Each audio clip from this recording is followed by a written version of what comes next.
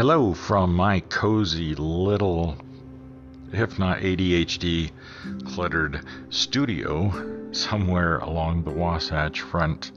I'm James Hoffines. Here is your host. Major, the cat, is co-host and he's napping right now. Welcome to Latter-day Shamed Podcast. And welcome to our second podcast episode. This is exciting. And my Kindle is going to beep as long as I get messages in Messenger, so we'll ignore that if you could hear it. This is the Latter-day Shamed Podcast. Notice that there is a D at the end of Latter-day Shamed because even though we know that institutional shame and person-to-person shaming are prolific in the modern Mormon Church, it has been going on since the beginning, with Joseph Smith's fiery sword-wielding angel compelling and shaming 14-year-old girls, or girls a few months shy of their 15th birthday, as the Mormon Church's gaslighting explanation goes, he shamed them into illegally marrying and having sex with him, often behind Emma's back. The first one was Fanny Alger, and Oliver Cowdery caught Joseph and Fanny in the barn. Yeah. But no one shamed Joseph, at least not to the point where he stopped this creepy and, dare I say, predatory, authoritative, inappropriate, just bad behavior that I think is completely unbecoming of a so-called prophet. But it continues. We lie for the Lord. We shame for the Lord. And the other reason I call it Latter-day Shamed with a D is because I hope I can add to the voices calling for the end of Mormon shame and help put institutional and person-to-person shame in our collective past tense. I've received several stories since the first episode was aired on Friday, and I'll be sharing those stories in the future. I would like to continue collecting shame stories if you were shamed, or if because of the way you were trained and you were modeling the behavior you were supposed to model, and you shamed somebody else either on purpose or not on purpose, and you would like to share that with me, please do so. My email address is in the show notes. So I want to talk today about some random shame situations in my own life, because I don't want you to feel alone. So many of us have been shamed, and I hope that by sharing some of these personal, sometimes really painful, vulnerable stories from my life, it'll help you realize that you're definitely not alone. And when I start reading the stories that have been submitted, you'll know that you're not alone in those situations either. Many of those stories come from women. Many involve purity culture. And just keep those stories coming and know that while I can't feel what you have felt, I have felt other kinds of shame, and I hold a space for you for having to go through that, and for wanting to share your stories so that other people may not feel alone in their shame, but also because very often we are not allowed to talk about our truth, our shame. And that's a shame in itself when you leave the church and people tell you to stop posting on Facebook and Instagram and everything else. We're products of our training. We're products of our indoctrination. We have been told all our lives. I've been told since at least the 1970s, every member a missionary. When you think of a missionary, you think of somebody who speaks up to tell the truth, or the truth according to whoever sent the missionary out, whether it was the Mormons or a Baptist church or anything else. They tell their truth, right? They want engagement. They thrive on that engagement because they're trying to pull people in to tell their truth and to hopefully get that person as a convert. So when we share our stories, we want engagement too, but you know what we get? We get one of two things, at least in my experience. We either get crickets or we get feedback that is pushback. I've had both recently, and when it's coming from dear friends that you used to know in your old ward to tell you to be quiet and stop sharing your story, stop sharing your truth, well, I'm just doing what I was taught to do. So there's shame even in telling your truth. But let's get back to the stories I wanted to tell you of my life, my experiences. So just before my dad died, he and I started renting a house, and this would have been the end of 2014, and he died in 2017. And for the first year or so, I had a job outside the home, and I was contributing to the finances, buying food, helping to pay rent, prescriptions, all of that, right? Well, there came a point where Dad was not able to be left by himself, not for any significant amount of time. I mean, I tried it a couple of times when I would go to the store or something, and I came back and there was smoke all over the house because he had found what he thought was an apple tree in our backyard and was trying to fry the fruit. They weren't apples, and I don't know why he was trying to fry them. I can only surmise that this was part of his confusion. Dementia took a toll, but it took a while to take a toll. So this was early on, and this was when I started realizing that I can't leave him alone. There was another time that he put a pot of water on the stove to boil and forgot about it, and the water evaporated eventually, and it just, dangerous stuff, and I wanted to keep him safe. So there came a point where I had to stop working and take care of him more or less full time. My siblings definitely helped when they could, and I so appreciate that. But because I wasn't working, we were living off of what he was bringing in through Social Security and his VA benefits and whatever else. I don't have any idea what other sources he had. But there came a time when we couldn't pay our rent for a few months. And so Dad went to the bishop to ask for help. This was probably after a couple of times they had already helped with the rent, but at this time they were resistant. And I was with Dad. I always went in with him because he was profoundly hearing impaired, and so I wore a microphone type thing around my neck that directly went into his hearing aids. So sometimes I had to repeat what other people were saying if they were resistant to wear the microphone or whatever, but also because, my dad was an elderly, vulnerable adult, and I wanted to make sure he was safe, emotionally, spiritually, in every way, just so I can, back up what he thought he heard. And because of his memory loss, he wasn't always able to tell me anyway what really went on in the office. So anyway, this time they were resistant. So we met with the stake president.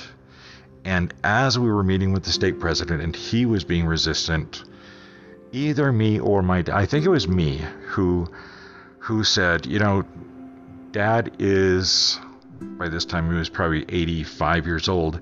Dad is 85 years old, which means for at least 65 years, he has paid into the welfare system. He has done it consistently, continually. He's never missed a fast Sunday where you didn't see him sitting at a desk writing a check out to the church for his tithing and other offerings that are required by the church. He never missed. So I pointed that out to the stake president. I said, doesn't that count for anything?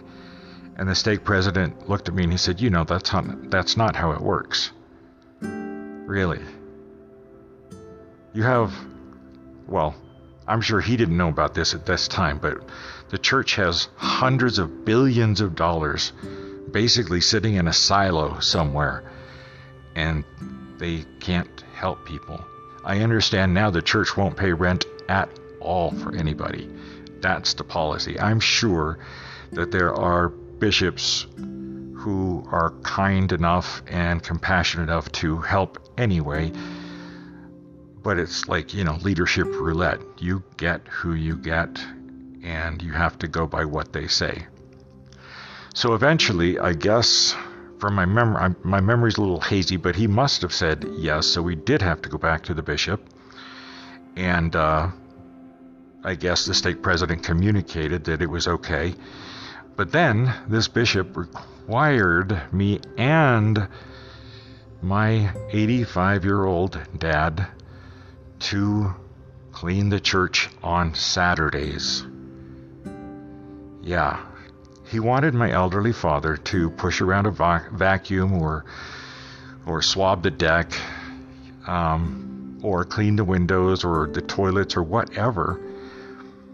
85 years old. I could understand them requiring me to do it because I also lived in the house, but him, and Dad had no resistance to this at all. He's always loved serving in the church, and I admire him for that. He was even taking welfare assignments well into his 80s. I would take him down, go in with him.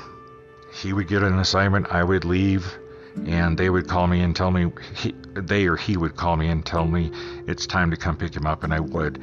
But he just loved service, so this didn't bother him at all. It bothered him physically afterward. He was very sore for a while. But yeah, at 85, they made him go clean toilets. Again, for a church with hundreds of billions of dollars that this bishop didn't know about either. So that's really not part of this particular argument. With that money, though, I just want to say, if anybody from the Strengthening Church Member Committee or anybody from the higher-ups in the church are listening and you want a suggestion, well, even if you don't, I'm going to give it to you. You've got that money. Why don't you hire janitors and pay them a decent wage and also help people in need? Okay. Next. I have an extreme discomfort of singing in public. I have been told that I have a good voice when I sing, but I don't believe it. And that's another story. But anyway, I think I got my extreme discomfort of singing in public from when I was a little boy in primary. In Latter-day Saint or Mormon churches on Sundays, especially like Father's Day, Mother's Day, maybe Easter, Christmas, there are times when they'll pull the whole primary together, and primary school consists of children from 3 to 11, and they teach them songs, they help them memorize very short talks or scriptures. So when these occasions come, they take over the sacrament meeting. Once the sacrament or communion in other faith traditions language. Once that part of the service is over, all the kids will file up to the front and sit in the choir chairs on the stand, and then sometimes all together, or sometimes individually, or sometimes individual classes or ages will sing songs, like for Mother's Day or Father's Day. And they just kind of take over the whole meeting. Excuse me. But I absolutely hated singing in public. I was always uncomfortable with public singing. Like when somebody else would come in, maybe somebody I didn't know, sometimes there'd be like a trio in a family that would come in and sing a song in sacrament meeting. And I always felt embarrassment for them. I don't know why. They were great singers, but I couldn't enjoy it because I was too busy feeling anxious and probably connecting to my own discomfort of singing myself in public. But I was shamed into singing with the primary when I was a little boy in primary. And the reasoning was always, well, look, everybody else is doing it and they're having fun. You have to do it too. And my mom was in the primary presidency, and no shade to my mom, but she made me do it too. Yeah, peer pressure from primary presidency. Perfect. Then, later, when I was in the elders quorum, so the elders quorum are men who are over the age of 18. Back when this happened, they had 2 quorums for older men or brethren, whatever you want to call it. They had the elders quorum, and they're authorized to do a whole lot of things. But then they have something above that called high priests, and it wasn't called a quorum; it was called a group. So their presidency was called group leaders. And my dad had been a group leader many, many times. But those are the people who have had or who were ordained high priests from being an elder. They were ordained high priests so they could do more visible callings like bishop or high councilman or being in the stake presidency or being in the bishopric. Notice there's no women here. Yeah, different story. Anyway, so back then there were those 2 quorums, and there was this guy who moved into our ward, and his family was a musical family, and he loved music. He loved to sing, he loved to play the piano, and he was just so energetic and enthusiastic that he talked our bishopric or our bishop into him arranging for each presidency of the auxiliaries, the elders quorum, priest quorum, primary presidency, relief society presidency, young women, young men's presidencies, and the bishopric themselves, to have on different Sundays, each presidency would go up on the stand and sing a song. And we would rehearse either during, I think it was just right after elders quorum. So because I was in the elders quorum presidency, I was the second counselor, I was pretty well pressured into having to do this thing of learning this song, practicing, rehearsing by singing with 4 other men, the secretary, the first counselor, the president, and this man who was playing the piano to accompany us. And I was just anxious. I was so uncomfortable. I hated it. But again, peer pressure, because how would it look if just the first counselor and the president and the secretary were up there singing, and I was sitting in the congregation trying to hide, trying to make myself small? As I look back, I hope I would have, with what I know now, had personal authority to just stand up and say, no, this is not going to be, I'm not going to do this. Or I could have feigned being sick and just stayed at home. But anyway, I had to sing, and it was truly, truly uncomfortable. As that Sunday grew near, I was getting more and more panicky. I feel I did a horrible job, and I'm sure a lot of that was due to the anxiety. Okay, there's that story. The next story. My first marriage took place in a church meeting house in 1985. We weren't allowed to be married in the chapel, but we were allowed to be married in the Relief Society room. Now, the Relief Society is a group for women. They say it's the largest women's organization in the world, and I believe them. But the Relief Society are women from 18 years on up. And they meet once a week on Sunday. I guess it's every other week now with the 2-hour meeting schedule. But anyway, so they have a room just for them, and it's a beautiful room. It always is. It's always, because it's decorated by women and not, the elders. So it's always a beautiful room, well appointed. And so that's where my first wife and I were married in 1985. We never got sealed in a Mormon temple, which would have meant that we would have supposedly been sealed to be husband and wife for the rest of eternity. And that was the only way to do it. But anyway, we were never sealed, and that's another story. And I'm grateful that I wasn't sealed. We weren't sealed. She's grateful too. She's doing great now. But while I was in the church bathroom and I was changing into my tux to get married, my future father-in-law was also changing in the bathroom.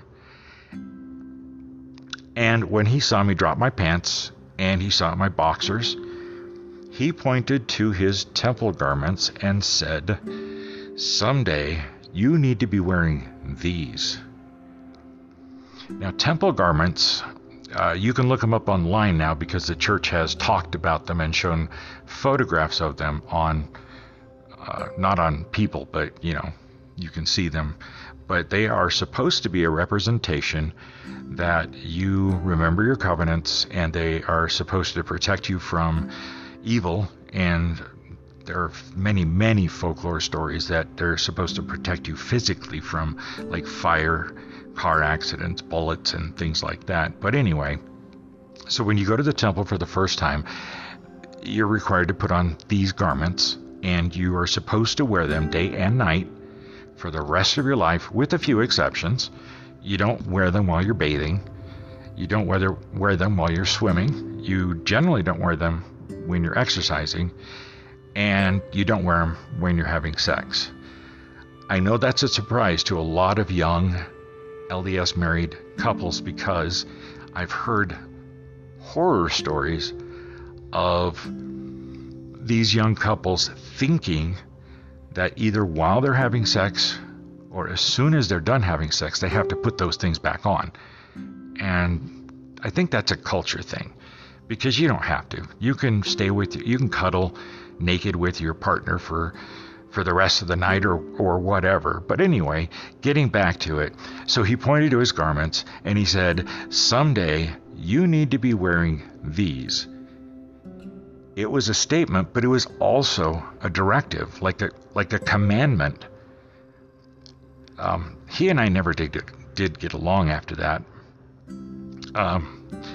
In fact, he and my wife and I, we all worked at the same call center at the same time. And not long after my ex and I had been married, he walked up to my desk uninvited. He was in a different department, so we never saw each other unless it was going to be on purpose. So he came to see me on purpose, and he put a paper sack on my desk. He pointed to it and said, "You need to use these every time." Then he walked away. I opened the sack, and it was boxes of condoms. He And later I found out his wife, my ex's parents, they didn't want my grandchildren. Now, someone could try and make the argument that his actions in this incident were not related to the church. But I disagree. He definitely felt superior to me because he was an active high priest in the church. He was a member of the church, and I was just a Jack Mormon who very often smelled like cigarettes. And then much later, when my new state president, was interviewing me and my second wife, to be sealed in the temple, which we did, and I'm grateful for it even now, the stake president who was interviewing us, he pulled a letter out of the inside of his jacket. It was from my former father-in-law, the father of my first wife. My father-in-law wanted to make sure my new stake president knew all about me and my character and my past sins, according to his point of view. To have to discuss this with my new stake president was painful. These were things that I had repented of and had left in the past, but now I was having to almost confess them again to somebody else who had nothing to do with that time period of 1995 or before or since, until I moved into his stake. Now let me point out something for those of you who may not be Mormon or never Mormon. A lot of ex-Mormons and post-Mormons are going to know what I say. Hi, ex-Mos. Good to have you here. So a ward in the Mormon Church is a congregation, usually about 300 to 400 people. Activity rates vary, but when I was a membership clerk, our ward had about 20% activity rate. But anyway, so you could compare a ward to a Catholic parish in size and scope and purpose. And a stake is a grouping of several wards, maybe 5 to 10, and the stake would be more comparable to a Catholic diocese in form and function, population. So I don't think active members have the critical thinking skills. And I'm not throwing shade on members. This is institutional.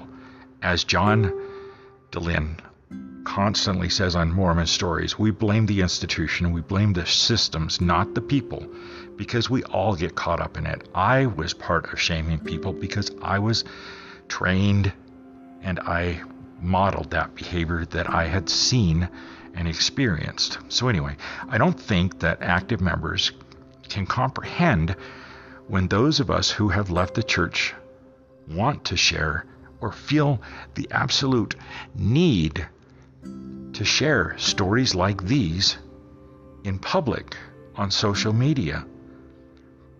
They think, and I have been told, even like within the last 24 hours of when I'm making this episode, when I'm recording this, I was told to stop, to be quiet. Like that's enough.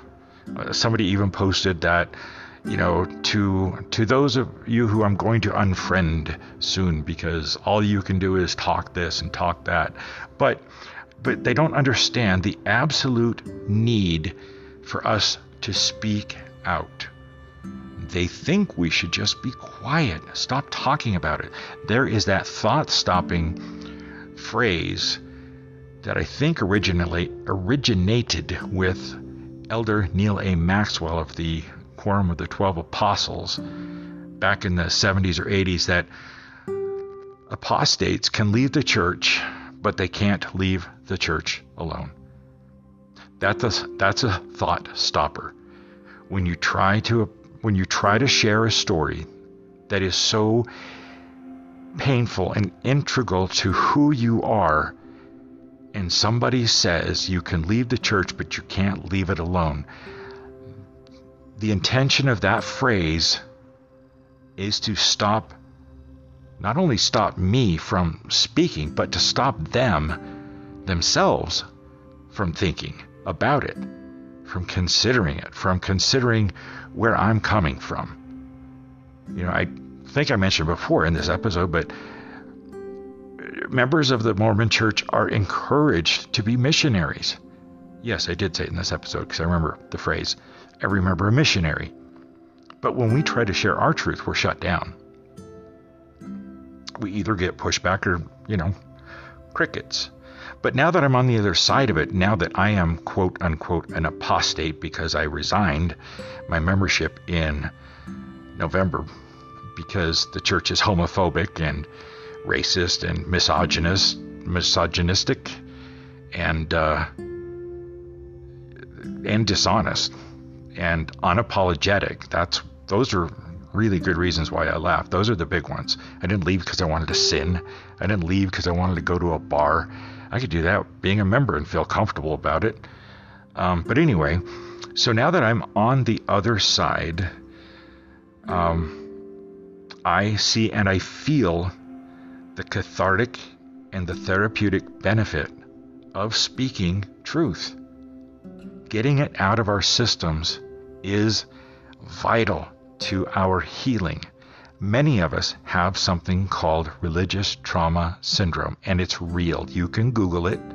It's real. RTS, or religious trauma syndrome. Many, many, many of us have experienced trauma. The first episode I shared with you, a lot of my trauma stems from that incident with the LDS Family Services or Social Services counselor in my bishop's office with my parents present. A lot of trauma from that. I am scarred by that. You're going to hear stories from other people that have scarred them, these events. And if you want a really, really good collection of stories that have scarred and traumatized children who are now adults, Google Sam Young and Protect LDS Youth, or I think it's just Protect Youth now. There are stories of horrible, horrible incidents where a child goes into a bishop's office because they're invited in or told to go in the bishop's office. And even starting at like 8, 9, 10 years old, you're in there by yourself with a middle-aged or an old man. The door is shut behind you. He's sitting in a chair that is usually bigger than the folding chair you're sitting in on the other side of the desk. So already that power dynamic is there. And whether you're a boy or a girl, sometimes they will ask incredibly invasive questions. I've read stories on Sam's website, and I've heard stories that have been submitted to this podcast on other podcasts like Girls Camp and Mormonish and Mormon Stories, where young women and sometimes younger girls are asked, where did you touch yourself? How did it feel? Did you orgasm? What were you thinking or fantasizing about while you were masturbating? And I've also heard stories of people who didn't know that word, masturbation. And so guess who introduced the concept to them? Their bishop. Yep, their bishop. And I heard one guest on Mormon Stories. This would have been one of the very first episodes of Mormon Stories. This boy was asked in an interview as a boy if he watched bestiality porn. Guess who introduced the idea of bestiality to a young innocent boy? His freaking church leader, his bishop. This is crazy. So, I remember when I was a True Blue Mormon, probably 5 years ago, when I was really active and really, really doing all the things that, I would have shut it down too. Because as members, Mormons are taught that apostates are dangerous. We've literally been called a virus. So like, I guess, COVID? Like if you are a True Blue Mormon and you talk to me on the street, you're going to get infected, even if we don't talk about this stuff. I have one brother. He took me to lunch not long after I resigned, and he asked what happened. I have another sister who asked what happened. And in both cases, I got to tell you, it was really liberating just to hear somebody who loves you, or is supposed to love you without condition, says, what happened? But in both cases, you get to a certain point and then they don't want to hear anymore. They can't hear anymore, because if they do, they might be infected with apostatism, I guess you could call it. Apostasy 19, or in my case 22, because that's when I resigned. But yeah, I would have definitely shut those stories down. And one of the funniest things, now that I'm out, I remember so many talks about, not going to anti-Mormon sources because they are, secondhand information. They're not the original documents. But now that the internet is here, we're seeing original documents. But the funniest part of that is the Mormons themselves haven't seen the original documents.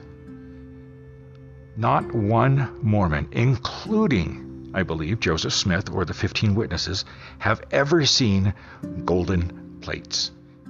And even if it's true that there were golden plates and Joseph and the 15 saw them, no contemporary Mormon, unless they're in the church vault in Salt Lake City, has seen the golden plates. So them reading from the Book of Mormon or the Doctrine and Covenants or the Pearl of Great Price, those are all secondhand sources, just like what they accuse us of looking at before we apostatize. So anyway, that's a long rant, and I'm sorry about that. But let's get back to here. Where was I? All right. So yeah, I don't think that active members can understand. I totally remember that feeling, but I want you to understand something. These shame stories, the ones I have already shared, and the ones I'm going to talk about in the future, they come from people. They are human beings, real human beings. They have feelings, they have thoughts, they have ideas. Often they have trauma. But these are not, I almost memorized my membership number. We all get assigned a membership number in the church. But these are not just membership numbers. These are human beings who have been scarred and traumatized by the shame that is so institutionalized in the Mormon church. And even though I'm not going to read their names, I know who they are. I know their names. I know they're human beings. So I don't know if I need to bear a testimony here to tell you that I know these people are real human beings, and I believe their stories. We have been told time and time again in real society that if a woman or a woman, a man, a boy, a girl, a non-binary person says they have been assaulted, raped, anything like that, the default is to believe them, and not to disbelieve them because you think it sounds outlandish. Like I've heard people say about stories like what's on Sam Young's website, like, oh, bishops would never do that. They didn't do it to me. It must be your Utah culture. Bullshit. It's from all over the world. These are real people, my listeners. I humbly ask you to please keep that in mind. They are real people. So I invite you to consider these stories and put yourself in their place. How would you feel if someone did or said these things to you? What if they said them to your spouse or your son or daughter or non-binary child? What if it was said to one of your grandparents or your parents? Then how would you feel about these situations? Please consider that. Finally, one last shame story from my life. There actually may be two, but they're kind of combined. So I told you that when I married for the first time, it was in 1995. And my ex-wife and I had moved into a ward where my cousin, by marriage, was my bishop. I don't remember why, but not long after we moved in, I was in his office for some kind of an interview. And some of the questions he asked me, now that I can look back with critical thinking and a clearer mind, were so over the top, inappropriate, and none of his effing business. Of course I couldn't see that back then. Because, as I said in episode 1, I was raised to tell the truth, especially to church leaders. I was raised that if you did certain things, you confessed it. You made the appointment. You voluntarily sat behind that closed door in that little chair while your bishop hovered over you and while you confessed. And based on Bishop Roulette, you either got shaming church discipline, or it was like, oh yeah, that's okay, just try not to do it again. I've had both. Anyway, so this cousin of mine, he was just asking these intimate questions. And if somebody were to ask me today in that setting or in any other setting, if I masturbate, or if I look at pornography, or if my wife does, or I might be tempted to punch him in the throat. Of course, I wouldn't do that. I wasn't raised that way. Now, I would just walk away from the situation. But talk about shame. My own cousin, by marriage, asking questions about my intimacy with myself and my wife's intimacy with herself and our intimacy and our behavior behind closed doors. That's none of his effing business. I don't think I ever went back to that ward. Nope, I didn't. And then a couple of months ago, I was invited to my sister's house for a sibling reunion. Now, again, let me remind you that I'm very privileged in that my siblings have, they have accepted my new reality, my new truth. Well, they don't know the truth, but they have accepted me as an ex-Mormon, a non-Mormon. They're all very, very good Mormons. And I love them. And I think the church is very good for them. I think they should stay in.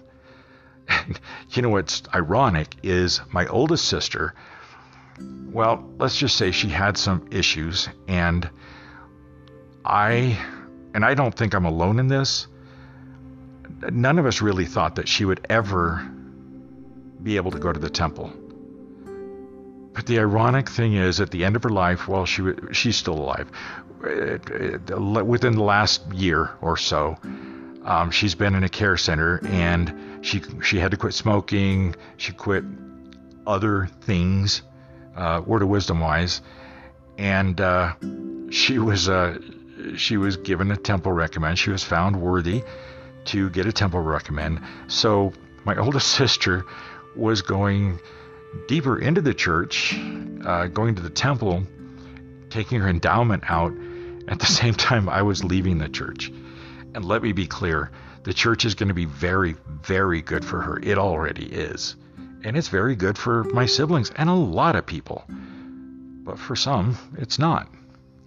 some of us have had some really terrible experiences. So a couple of months ago, I was at my sister's house. We were out on the patio. I was sitting in a corner of the railing. So I was, kind of cornered in, which was okay because, I was getting a lot of food. But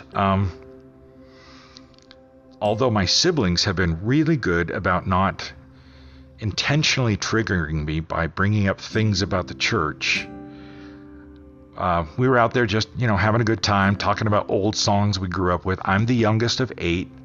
So we were talking about, like Bread and Billy Joel and the Beatles and, God forbid, Mick Jagger and the Rolling Stones. You can either like the Beatles or the Rolling Stones, not both. But anyway, this same cousin, who's my bishop, he showed up unexpectedly. I didn't know he was coming. My sister, who was hosting, invited him when she ran into him at the store, but she didn't know my relationship with him. So it was a very innocent invitation, and I, no shade to her at all. But he showed up, and he stood there on the top stair, and he would not shut the F up about anything and everything Mormon. He talked about missions. He talked about temple work. He talked about church lessons and church talks and general conference talks. And